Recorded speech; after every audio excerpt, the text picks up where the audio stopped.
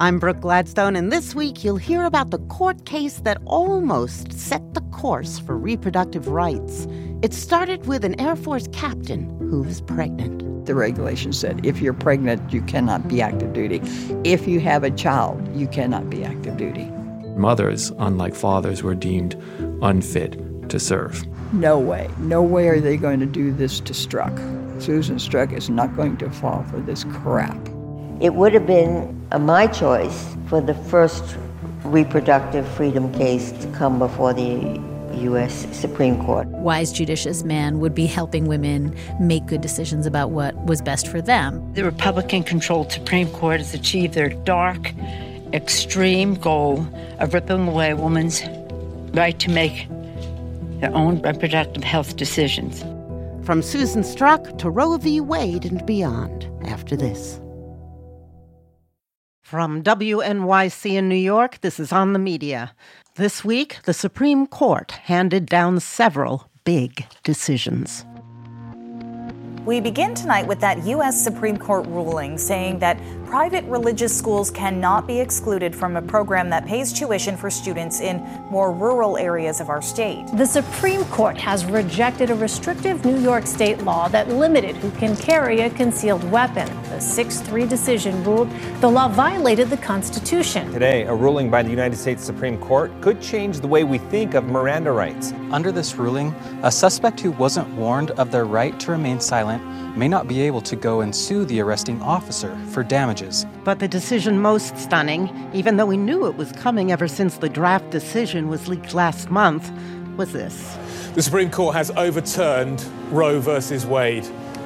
Let me just repeat that, because this is a huge moment for the United States. The Supreme Court of the United States has overturned Roe versus Wade, the abortion rights ruling. Today, the Republican-controlled Supreme Court has achieved their dark, extreme goal of ripping away a woman's right to make their own reproductive health decisions. So the immediate effect of this will be to uphold a Mississippi law that would ban abortion after 15 weeks. But this also now means that in roughly half the country, abortion is, as of now, or soon will be, illegal.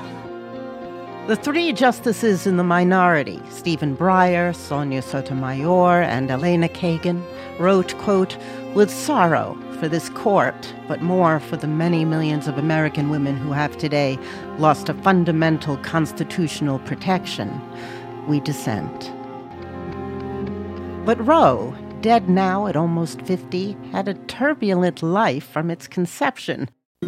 Good evening. In a landmark ruling, the Supreme Court today legalized abortion. To raise the dignity of woman and give her freedom of choice in this area is an extraordinary event.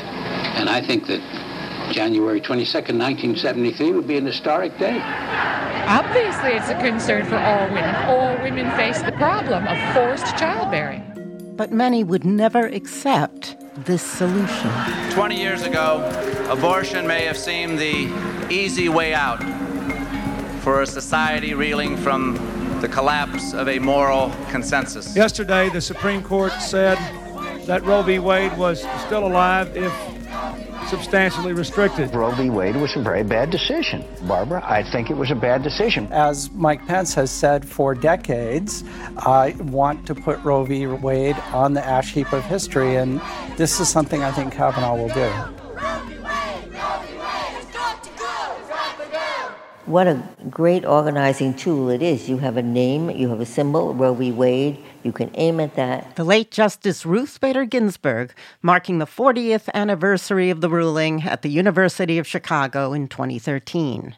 It was a great organizing tool, she said, for the anti-abortion movement. How often has the name Roe v. Wade, been the center of the opposition? That was my concern, that the court had given the opponents of access to abortion a target to aim at relentlessly.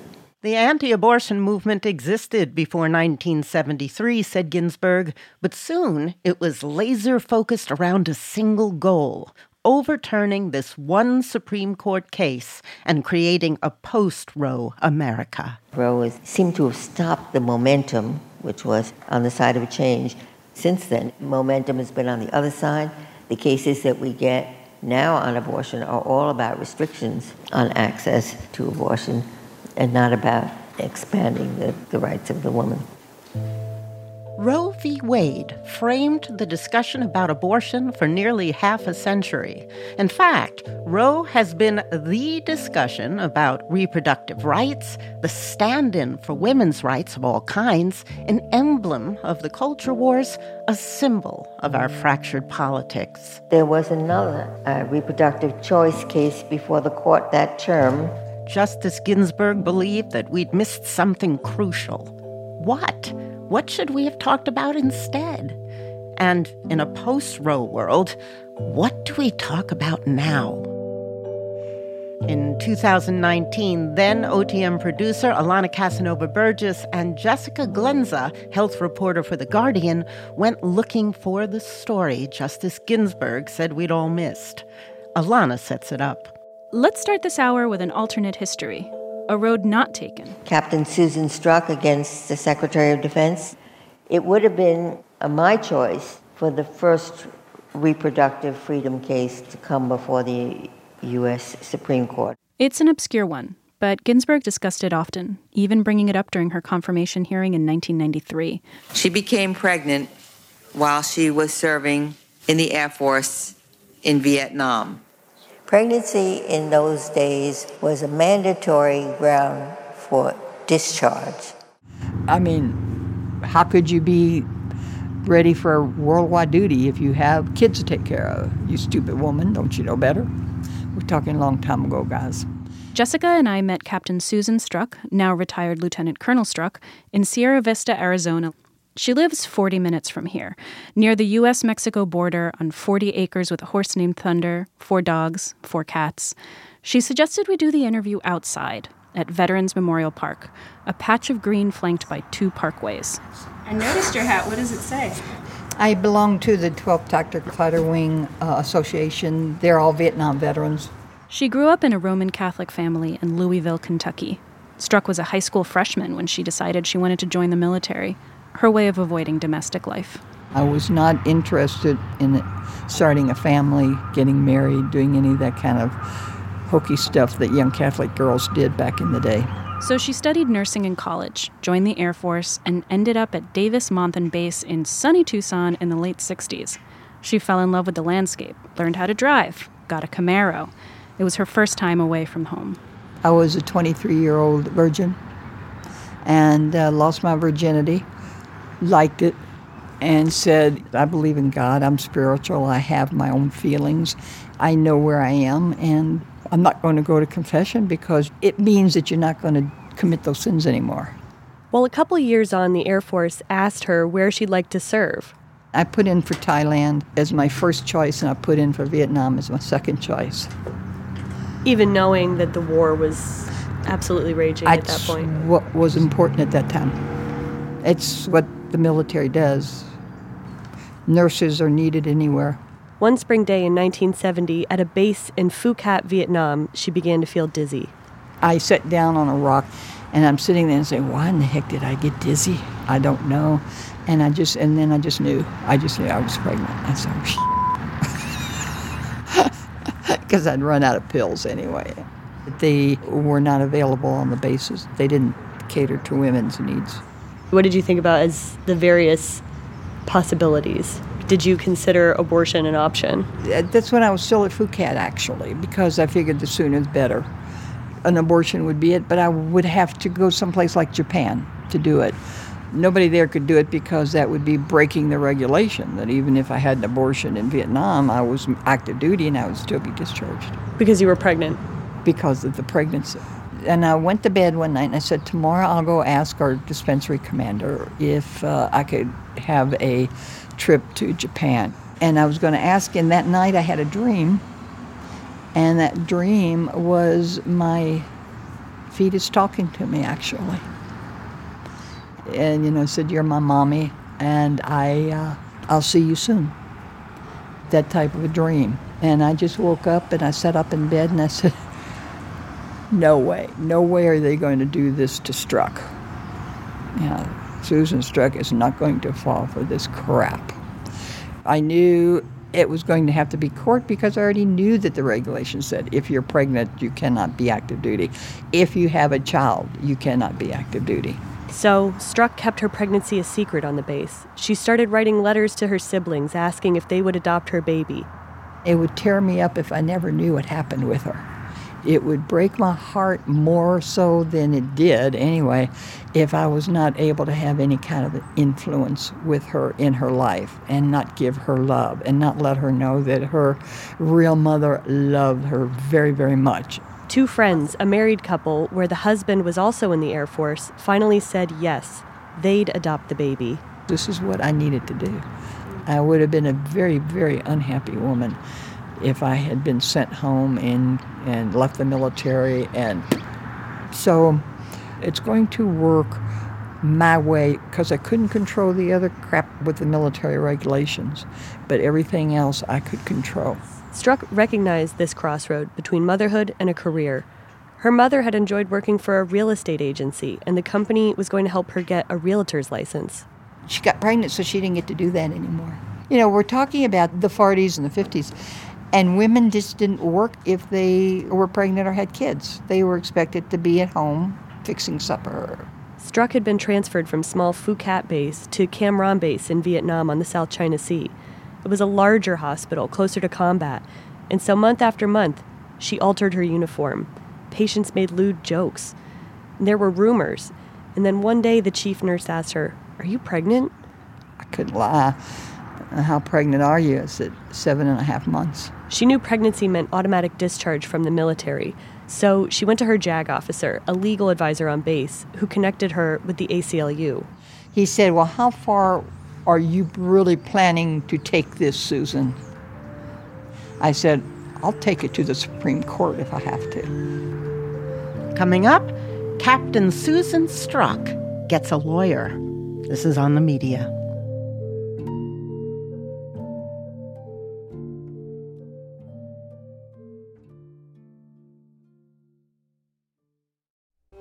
This is On the Media. I'm Brooke Gladstone. We've been exploring an unknown history in the nation's abortion argument from a time before Roe v. Wade that offers us a new way to see this old issue. Ruth Bader Ginsburg said she would have preferred to see the court focus not on Roe, but on a different case, one that had come up in that same term, the case brought by Air Force nurse Susan Strzok. Here's The Guardian's Jessica Glenza. Harry Truman signed an executive order in 1951 saying that servicewomen could not be mothers, whether by birth or adoption or any other way. Pregnancy meant automatic discharge. Once the military discovered Captain Susan Strzok was pregnant, her supervisors were unmoved by her plea to give up her baby for adoption, take a short leave to recover, and then return to her job. She was ordered to leave Cam Ranh base the next morning and go back to a base on the West Coast. We were having my going away party, and all of a sudden I remembered that I had promised myself I would write Cam Ranh Bay's Sucks on the Officers Club movie screen before I left. Months before she had arrived at the base after hours in transit and told there was no food available, she hated the place right away. I remembered it about 10 o'clock at night, past curfew. And so I asked a friend of mine, I said, "Oh my God, I got to do something. We got to do something." He says, "What?" I said, "Can't tell you." I said, "But we need some red paint." She showed us the photograph, and there it was. CRB sucks. An act of defiance spelled out in huge red letters. Back in the States, there was more to come. A 26-year-old Air Force captain, a nurse, unmarried, expects a baby within a few days, and so the Air Force is trying to discharge her, but she has blocked it in court. By this weekend, she figures to be the first officer ever, to the Air Force's knowledge, to have a baby on active duty.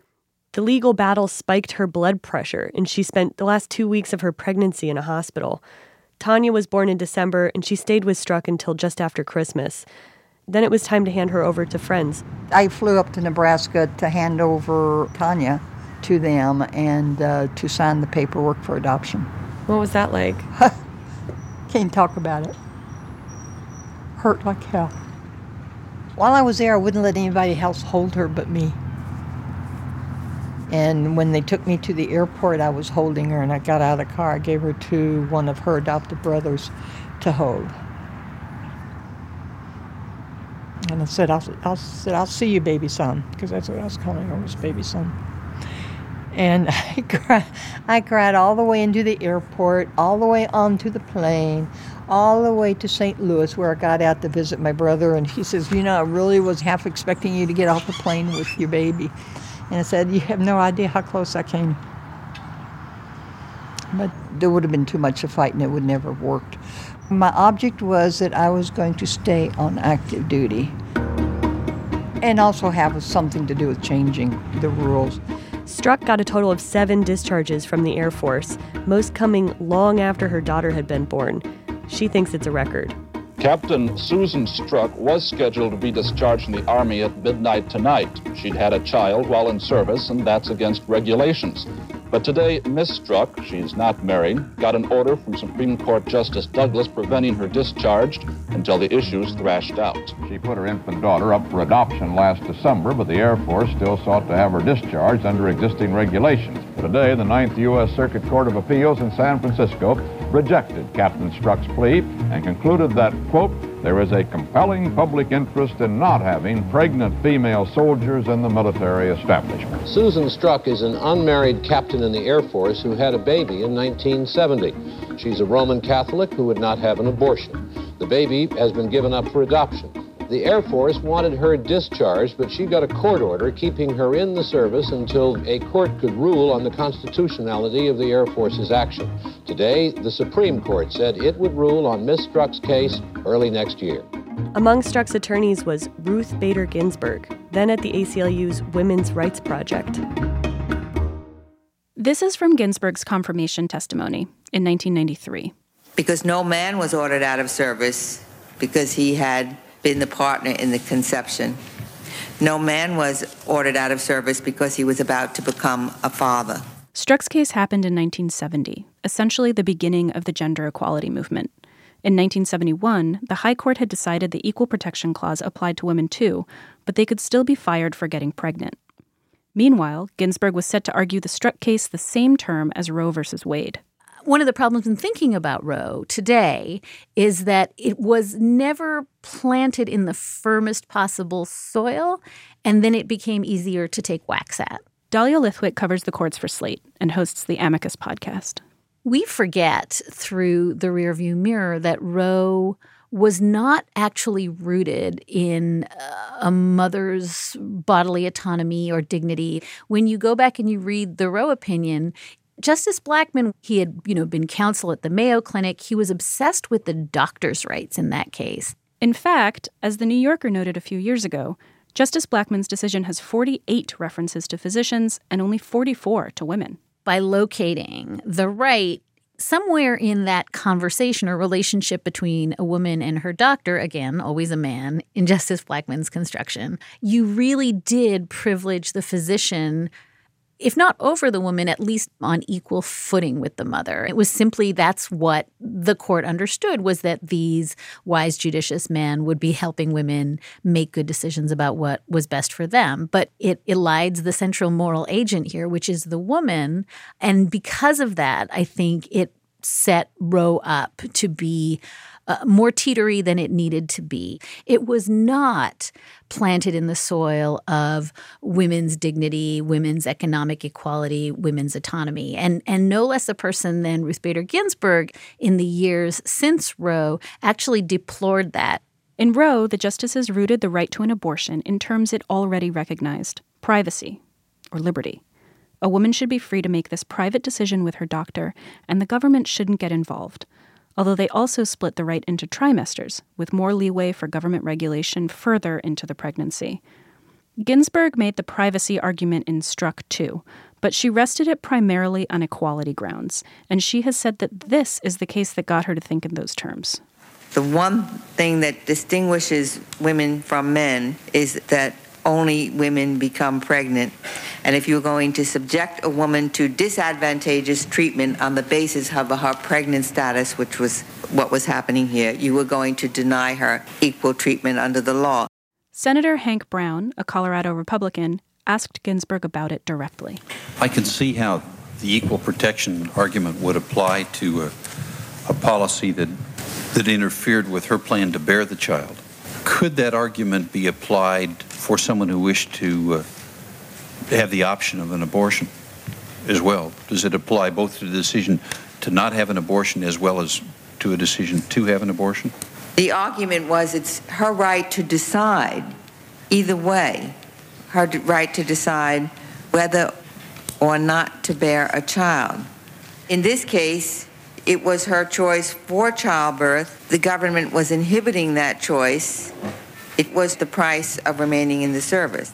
The military policy toward abortion at the time was both more permissive and more coercive than civilian policy. And this is pre-Roe, where abortion was illegal in most circumstances around the country. Duke law professor Neil Siegel clerked for Ginsburg in 2003. She declined to speak with us for this story, but Siegel has interviewed her about the Strzok case. This is the quote: "I would love to have it known that during the Nixon administration, armed forces bases were offering abortions to women in the service and to dependents of men in service." In fact, in July of that year, 1970, the Department of Defense issued a formal policy on abortion. It was the first we were able to find mentioning it explicitly. Abortions were to be permitted at military base hospitals, even in states where it was illegal.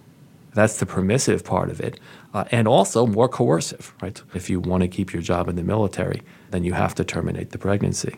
Even if that was in secret in Japan. Strzok says she was never offered an abortion by the Air Force, but she and other women knew the option was implied. In her brief on the case, Ginsburg also emphasized Strzok's Catholic faith. Other servicewomen were more free to make that choice than the captain was, and Strzok said that she would take her vacation time to recover from the pregnancy, way less than what men got to recover from all kinds of ailments. Could be a broken leg, could also be drug addiction, alcohol abuse. There was no automatic discharge for any of that. And so pregnancy, unlike other disabilities, was grounds for immediate discharge regardless of individual circumstances. And mothers, unlike fathers, were deemed unfit to serve. And so this was to be a counterintuitive abortion rights case in which a white, middle-class woman with an exemplary professional record was choosing birth, and the Air Force's policy was making it impossible. The case illustrates a blind spot in the debate around abortion. If government can compel pregnancy, in other cases it can also compel abortion. It's not just abortion denied, but reproduction controlled. The fact that she chose birth at a time when the military was, in effect, coercing abortion made this case an especially sympathetic one in which to try and persuade an almost entirely all-male judiciary that regulations of pregnancy implicate basic questions about women's equality, women's equal citizenship stature, as Justice Ginsburg would put it. And it's happening at a time, as well as emerging out of a history in which you had poor women of color being coerced without their knowledge or consent. They come in to the hospital for other surgeries and they end up being sterilized or, as a condition to receiving various forms of care that they were seeking. And this case raised the issue of coercion without requiring the court to squarely confront the issues of race and class, given who Captain Strzok was. Through the captain's dilemma, Ginsburg was also hoping to strike at another problem, one that hasn't been resolved even a half-century later. That it's wrong for the government to act in ways that reflect or reinforce the inferior social status of traditionally excluded groups, including women. Whether it could be pregnancy discrimination, it can be various forms of sex classifications, it can be various restrictions on access to contraception, to abortion, that they're all part and parcel of a separate spheres regime, but also harms women as a group and reinforces their inferior status. We were able to find figures for just how many women in the U.S. Air Force became pregnant from 1969 to 1971. Just over 4,000, 9% of all women in the Air Force discharged for being pregnant. But the Supreme Court would never hear the Strzok case. Perhaps fearing the case was a loser, the Solicitor General persuaded the Air Force to waive Captain Strzok's discharge. The justices decided this new policy for pregnant women in active service rendered the case moot. Could you talk about what it might have looked like in the future if Strzok had been decided versus Roe? Justice Blackmun, who writes Roe, is not thinking about abortion as a sex equality right at all. But Strzok would have been a way for them to see that there are sex equality stakes here, that when you regulate pregnant women, these kinds of regulations can be shaped by gender bias, and that the impacts on women are going to be substantially greater than the impacts on men. And I think the equality stakes are pretty clear in Strzok to a court that's capable of seeing it. But given the time period and given the composition of the court, I wonder whether they would have even been capable. Strzok is now a great-grandmother. She and her only child, Tanya, have a close relationship, but it's strained. You know, there were times she would ask me, she would say, "Why did you give me away?" And I say, "I didn't give you away. I gave you 2. Did that help her, you think? Yes, it did. After repeating it many times, it did.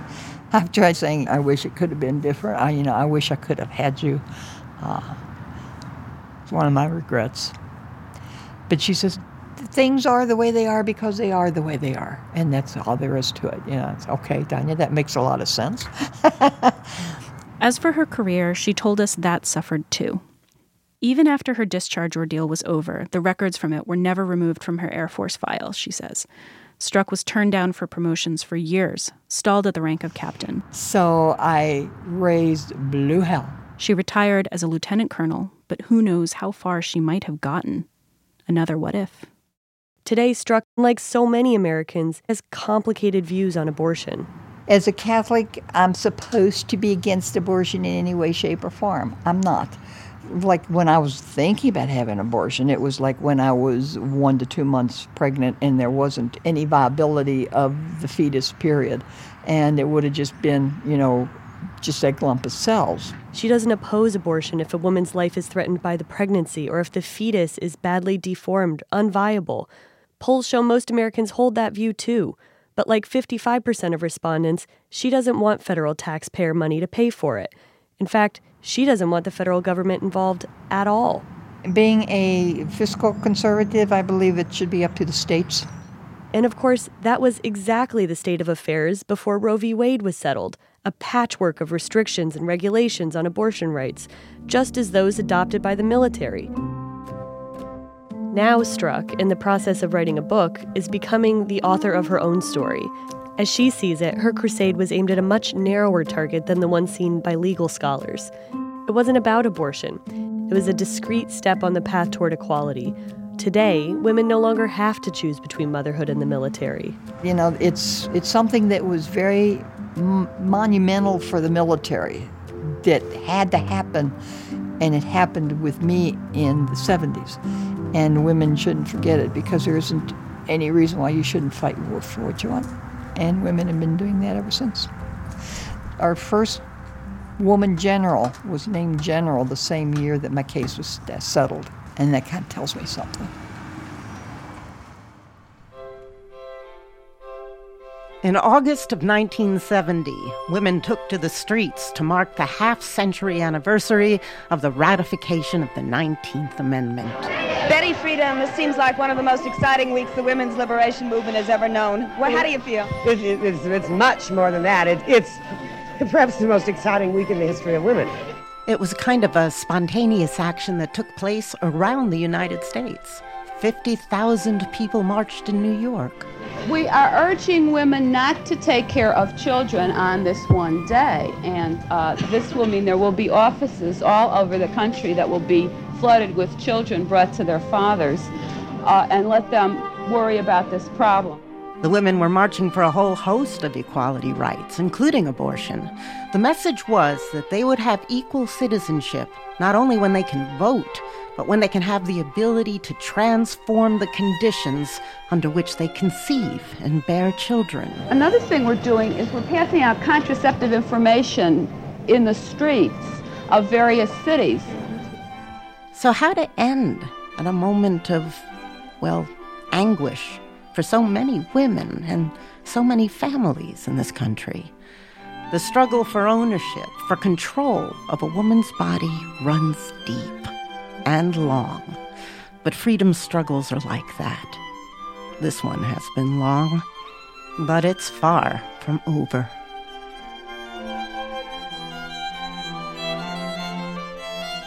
Coming up, Another week of revelations from the sober panel investigating the road to and from that January 6th. This is On the Media.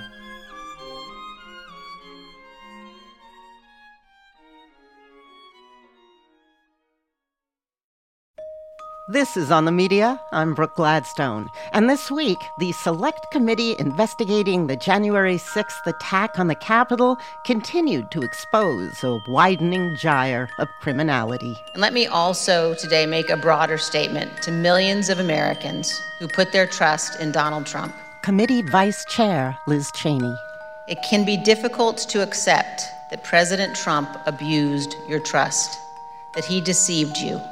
Many will invent excuses to ignore that fact. But that is a fact. I wish it weren't true, but it is. Among this week's revelations, we learned that the stymied president was this close to replacing his qualified acting Attorney General Jeffrey Rosen with a low-level ringer named Jeff Clark, solely because he was willing to send out a letter to Georgia on DOJ letterhead, the first perhaps of many to swing states, declaring the 2020 election corrupt. The entire DOJ leadership threatened to bolt. I said, Mr. President, we resign immediately. Including acting Deputy Attorney General Richard Donoghue. I'm not working 1 minute for this guy, who I had just declared was completely incompetent. And so the president immediately turned to Mr. Engel, and he said, Steve, you wouldn't resign, would you? And he said, absolutely I would, Mr. President. You leave me no choice. And then I said, and we're not the only ones. No one cares if we resign. If Steve and I go, that's fine. It doesn't matter. But I'm telling you what's going to happen. You're going to lose your entire department leadership. Every single AAG will walk out on your entire department leadership will walk out within hours. Donoghue said Clark would be left leading a graveyard. Trump backed down. Sad. Wednesday, it turns out, DOJ law enforcement visited Clark's house, presumably for evidence in its investigation of conspiracy to defraud the United States by overturning the election. This week saw reports of lots of new subpoenas served to state GOP party leaders who helped to put together slates of fake electors. Also, lots of requests for pardons by high-placed advisors and some prominent Stop the Stealers in Congress. How do you know that Congressman Gates asked for a pardon? He told me to ask Meadows for a pardon. So, Matt Gaetz of Florida, Mo Brooks of Alabama, Louis Gohmert of Texas, Scott Perry of Pennsylvania, Marjorie Taylor Greene of Georgia, and Andy Biggs of Arizona. Perry, Biggs, and Taylor Greene have denied it. Wisconsin Senator Ron Johnson was initially in denial, too, about trying to pass a slate of fake electors to Vice President Pence on January 6th, but finally admitted he did try to hand-deliver a package to Pence, but didn't actually know what was in it. All these proofs of many hands guiltily chipping at the buttress of democracy, but offered in that hearing room with surprising restraint, a slow-burning but searing blaze. It is one of the greatest congressional hearings in decades in setting out compelling witnesses, compelling facts, not just a bunch of members of Congress bloviating, but really a story being told that has within it elements of criminal activity laid out like an indictment. Michael Waldman is a constitutional lawyer and president of the Brennan Center for Justice at NYU School of Law. It's a world record restraint of congressional ego that they've been able to do it this way. The Republican leadership, Kevin McCarthy, badly misplayed this because rather than negotiating to put some of his diehard Trump supporters on there, he walked away, presumably because he thought Trump would be mad if they cooperated at all. It's kind of funny to watch how in the first days, Trump and the Republican leadership sort of ignored it. By the second week, they're saying, why didn't we get our people on there? But I also don't think we should fall into the trap of thinking of this as not having Republican involvement. We can't ignore the role of Cheney and Adam Kinzinger on the committee. And the witnesses, one after another, a series of indictments of Donald Trump out of the mouths of prominent conservative Republicans, people who are very respected within that world. It's all that much more compelling. Let's talk about Rusty Bowers. Rusty Bowers is currently the Speaker of the House of the Arizona legislature. He is a prominent conservative Republican, a prominent member of the Church of Latter-day Saints, and he recounted in harrowing terms a number of phone calls from the president. Bowers said, "I can't overthrow the election. It is a tenet of my faith that the Constitution is divinely inspired. And so for me to do that because somebody just asked me to is foreign to my very being. I will not do it." And the president of the United States said, "We'll do it anyway." And his lawyers called and said, "Do it anyway." Just as harrowing the threats his family received, he talked about his daughter gravely ill, who was terrified. He called his wife valiant. And yet, when asked recently, would he vote for Trump again, he said if he was running against Biden, yeah. The evangelical Protestant voters, who are the base of the Republican Party in so much of the country, care so much about LGBTQ issues, about reproductive rights. They feel the need to be with the Republicans, even if Donald Trump, who they regard as an authoritarian, is the head of the ticket. You have to imagine, certainly Bowers doesn't want Trump to be the head of the ticket. And one of the most important things that could happen in this country, and maybe a little bit is happening, is a fracturing of the Republican Party around MAGA. Powerful role of Liz Cheney in this hearing is part of that. You're starting to see it in the Republican primaries in the polling. But even as these hearings were taking place, the primaries for Senate, for governor, for House races, candidates who mouth the big lie of a stolen election keep winning, even as the big lie is proven to be a lie. Okay, enough of this idle speculation. Let's get to the prosecution. It's 2 charges: obstruction of an official proceeding and attempting to defraud the government. These are very dry words for a 2-pronged effort to stop the peaceful transfer of power. Obviously, we don't vote for president. We vote for a slate of electors who will go to the Electoral College. Those electors elect the president, right? The Electoral College actually, to the extent it's a real thing, voted in December.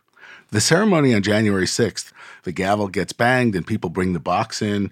We may remember Al Gore or Dan Quayle, other people having to read the results that they themselves had lost an election. But in an unprecedented move, President Trump wanted the presiding officer, in this case Mike Pence, to accept a bunch of alternate slates of electors. What Trump was trying to do was to create enough doubt to force Mike Pence, the vice president, to do something he had no legal right to do, which was to reject the electors. Just cancel the whole thing and send it, quote, back to the states. Robert Sinners was one of those fake electors. We were just, kind of useful idiots or rubes at that point. This week, while the hearings were going on, the FBI issued subpoenas for the cell phone of the party leaders in different states because it turns out, as the hearings showed, these fake electors didn't just go off on their own.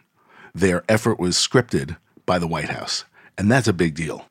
They are showing a phone call where Trump talked to the acting attorney general, and Trump said, just put out a statement saying it was corrupt and leave the rest to me and the Republican members of Congress. They wanted to show, and I think did show, that Trump knew he lost the election. That is the big question. I've read endless articles on this matter of criminal intent. It seems as if you almost have to look into the defendant's heart. The different criminal statutes have different standards for what level of knowledge, what level of corrupt intent there has to be. But think of it this way. If you pick up a loaded gun and I say, that's a loaded gun, don't point that. And you say, no, it's not, it's a potato. And I say, no, really, it's a loaded gun. And you say, no, it's just a potato. And you shoot someone and say, I believed it was a potato.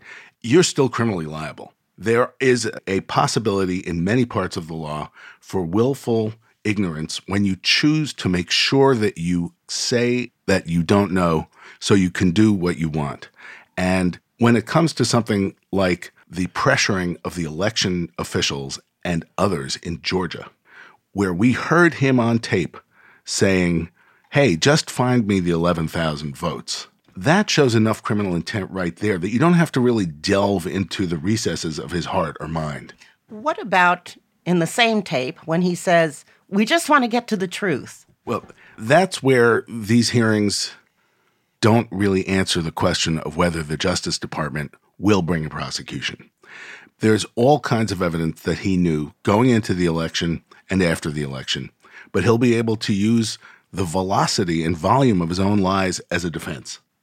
Is there any scenario in which all of that evidence that Trump knew won't amount to a hill of beans? Well, that's one of the big questions that Merrick Garland and other prosecutors need to assess. If a crime is big enough, if it is clear enough, if the consequences are predictable enough and bad enough, then it's less important to show whether deep in their heart, the person who committed the crime, what their sense of reality was. Even if Trump from 2 to 4 in the afternoon on any given day thought, oh, I really won, and then from 4 to 6 knew he lost, he nevertheless knew it was illegal to do the things he was doing that were illegal. Look, this is not an easy question for the Justice Department. We certainly would not want to live in a country where it was a routine matter to prosecute the previous president, the way you might see in some dictatorship. But we've also never had a president of the United States try to overthrow American democracy before. That's what's been shown in these hearings and also in other evidence throughout the year. There's no doubt that it would be an extraordinary and disruptive thing to prosecute Donald Trump, but it might be more extraordinary and more disruptive over the long term not to. One of the things that's so extraordinary with all of this is we all saw January 6th as it happened. We all saw Trump's public efforts in 2020 to try to overturn the election, and it was a bit of a clown show. It certainly seemed to be. You had Rudy Giuliani with the hair dye dripping down his face. You had Sidney Powell promising to release the Kraken, the MyPillow guy, all these crazy people running around. It turns out that beneath that, behind that, there was a far more serious, far more dangerous, far more thought-through effort to overturn the election and overturn American democracy. We now know that while all this was going on, Trump was trying to take over the Justice Department, to use it as an instrument in the effort to stop the peaceful transfer of power. He was going to elevate a very obscure official from the environmental wing of the Justice Department to become Attorney General because that person was willing to send a letter to the states saying the election was corrupt, stop the presses, don't send your electors, and that would have been an extraordinary constitutional crisis. And the acting Attorney General, the acting Deputy Attorney General, rushed to the White House and confronted the president in an Oval Office meeting, we now know, and said, we will resign, and so will everybody else at the Justice Department. You may remember from Watergate, the Saturday Night Massacre, when Richard Nixon in 1973 ordered that the special prosecutor be fired, who was seeking his tapes. And when the Attorney General and Deputy Attorney General resigned and were fired, it basically started the impeachment of Nixon, and Nixon had to give up the tapes. This would have been like the Saturday Night Massacre by the hundreds. It would have been the biggest crisis in the history of the Justice Department. And we came within minutes of it happening, and we didn't know about it at the time. We've been hearing about periodic flurries of subpoenas on various issues from the Justice Department. Is it fair to ask to tell me what you think the Justice Department is up to now, and then the precarity of Merrick Garland's position? We've been watching, and the Justice Department has not been inactive, but there's been a lot of questioning about whether they're taking the high-level crimes potentially here seriously. We've seen them prosecuting hundreds and hundreds of people for the attack on the Capitol. We've seen them start to go after the Proud Boys and the other militias who really planned this violent assault. But it's been a real question as to how seriously they are taking the political crime here. This wave of subpoenas involving the fake electors all over the country may be the first time that the Justice Department is showing its hand, really investigating possible crimes about the basic effort to stop the peaceful transfer of power by the White House.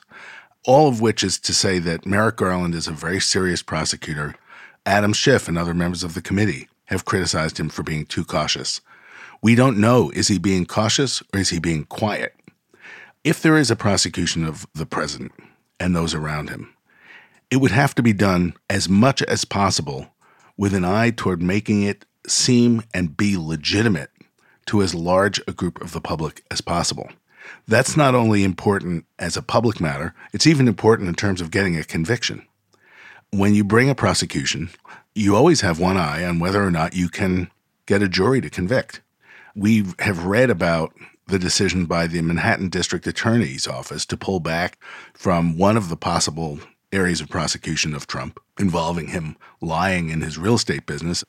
And according to media reports, part of the problem was that the only witness who they felt they could put on the stand was Michael Cohen, President Trump's former lawyer, who would not be trustworthy, and that in the end, the difficulty of getting a conviction affected what to do at the beginning of the possible prosecution. Prosecutors do think about that. They should think about that. Again, sometimes the crime is of such magnitude, such seriousness, and with so much evidence, it outweighs the doubts that people have. We're thinking about what is in the mind of Donald Trump. Right now, we need to be thinking about what is in the mind of Merrick Garland. There was a commentary in the New York Times this week which talked about how Garland also has to consider what is really in the public's interest. We're all so riven, it's only going to make it worse. I felt that rang hollow because we did see the Capitol overrun. I don't know how we could be more divided than we are.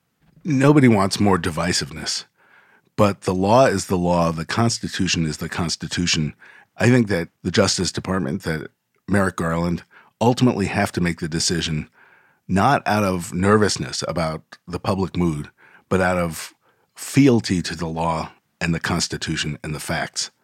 I think it would be irresponsible to do anything less. You wrote in a column a while ago, focus on the big lie, not on the big liar. Do you still think that's true? First of all, one of the things that this set of hearings shows is that the lie, the big lie, about our elections continues to poison American politics and is the basis for so much of what is going on right now in the states. One of the most compelling witnesses, he spoke rather slowly, but his words were searing, was Judge Michael Luttig. People may not know, Luttig was almost appointed to the Supreme Court twice by George W. Bush. He is a very esteemed conservative Republican lawyer. And also had some prominent clerks. John Eastman was one of them, and he, of course, was Trump's wingman in his effort to overthrow the election. And Luttig testified that Trump and this big lie is a clear and present danger to American democracy now and in 2024. This is not over. The last effort to overthrow the election was chaotic and shambolic. Now it's professionalized. Now we're seeing supporters of the big lie being installed in election offices all over the country. We're seeing candidates embracing it. It is looking more and more like it will be a struggle to get people to agree on the result of the 2024 election. I'll say one other thing, too. I think these hearings are making a very powerful case for criminal prosecution, but that can't be and that isn't their only purpose. Public opinion has to be a central goal for this committee. Even if the viewers of Fox News don't get to see it, is there a court of public opinion anymore? Well, think about the very first day of the hearings. It was on in prime time, and there was what's called a roadblock, which is the broadcast networks, ABC, CBS, NBC, played the hearing in its entirety as a big news event. Not just Fox or CNN or MSNBC. There are a lot of people who don't obsessively follow cable news. There are a lot of people who don't check Twitter all day. They're actually living their lives, and a lot of them watch broadcast TV. About 20 million people viewed the hearing that night. That's about the same as a football game. So it was a bigger, larger audience that is used to hearing about these things. If it's the first time you're hearing it, it's pretty devastating. Congressional hearings used to be a very major media event, a very significant way to move policy and change the country. We think about the Watergate hearings in 1973 or the Army McCarthy hearings. We haven't really had that in a while, but these sessions by this committee are looking like they are going to have a pretty significant impact on the public's view. Already, the percentage of the population who say they want Trump prosecuted has gone from 50% up to 58% in the first 2 weeks. That may be a temporary blip, but it sounds pretty meaningful, too. Michael, thank you very much. Thank you, Brooke, for having me.